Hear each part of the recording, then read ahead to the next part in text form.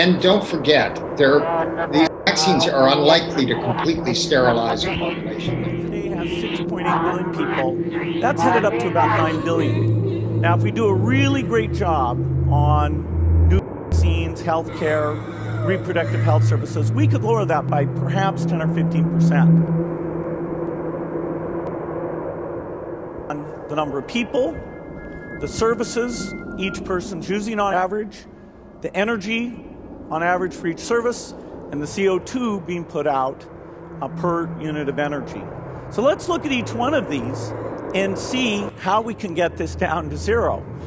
Probably one of these numbers is going to have to get pretty near to zero. Population. When I was born, so what's wrong with the population? I mean, with too many people. That's why we have global warming. We have global warming because too many people are using too much stuff. But if there were less people, they'd be using less stuff.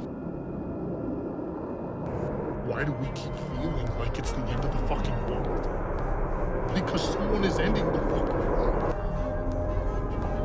You're not getting it. What do you see as the biggest challenges in conservation? The growing human population. Where we are, there's nothing else. And do you have views about what should be done about that? Not your guess. Well, it could be on a spectrum from mass sterilisation. Everyone you love is gone. There is only ice cream. Tell me this. What have you done today to earn your place in this crowded world? We've now passed 7 billion on this planet. When I was born, it was a little over 2. Food prices are rising, oil is ending. When our resources end in 20 years, given everything that we know of our species, do you really think we're going to just share? Our answer to this is Janus. The purpose of Janus is to sterilize.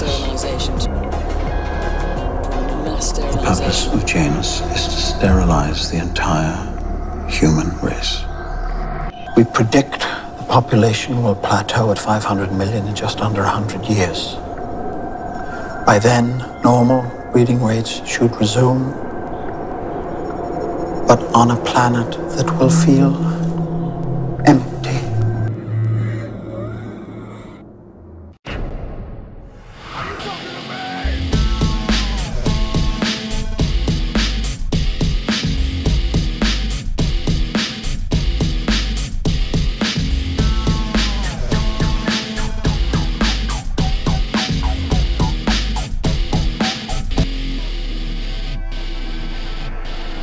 Are you talking to me?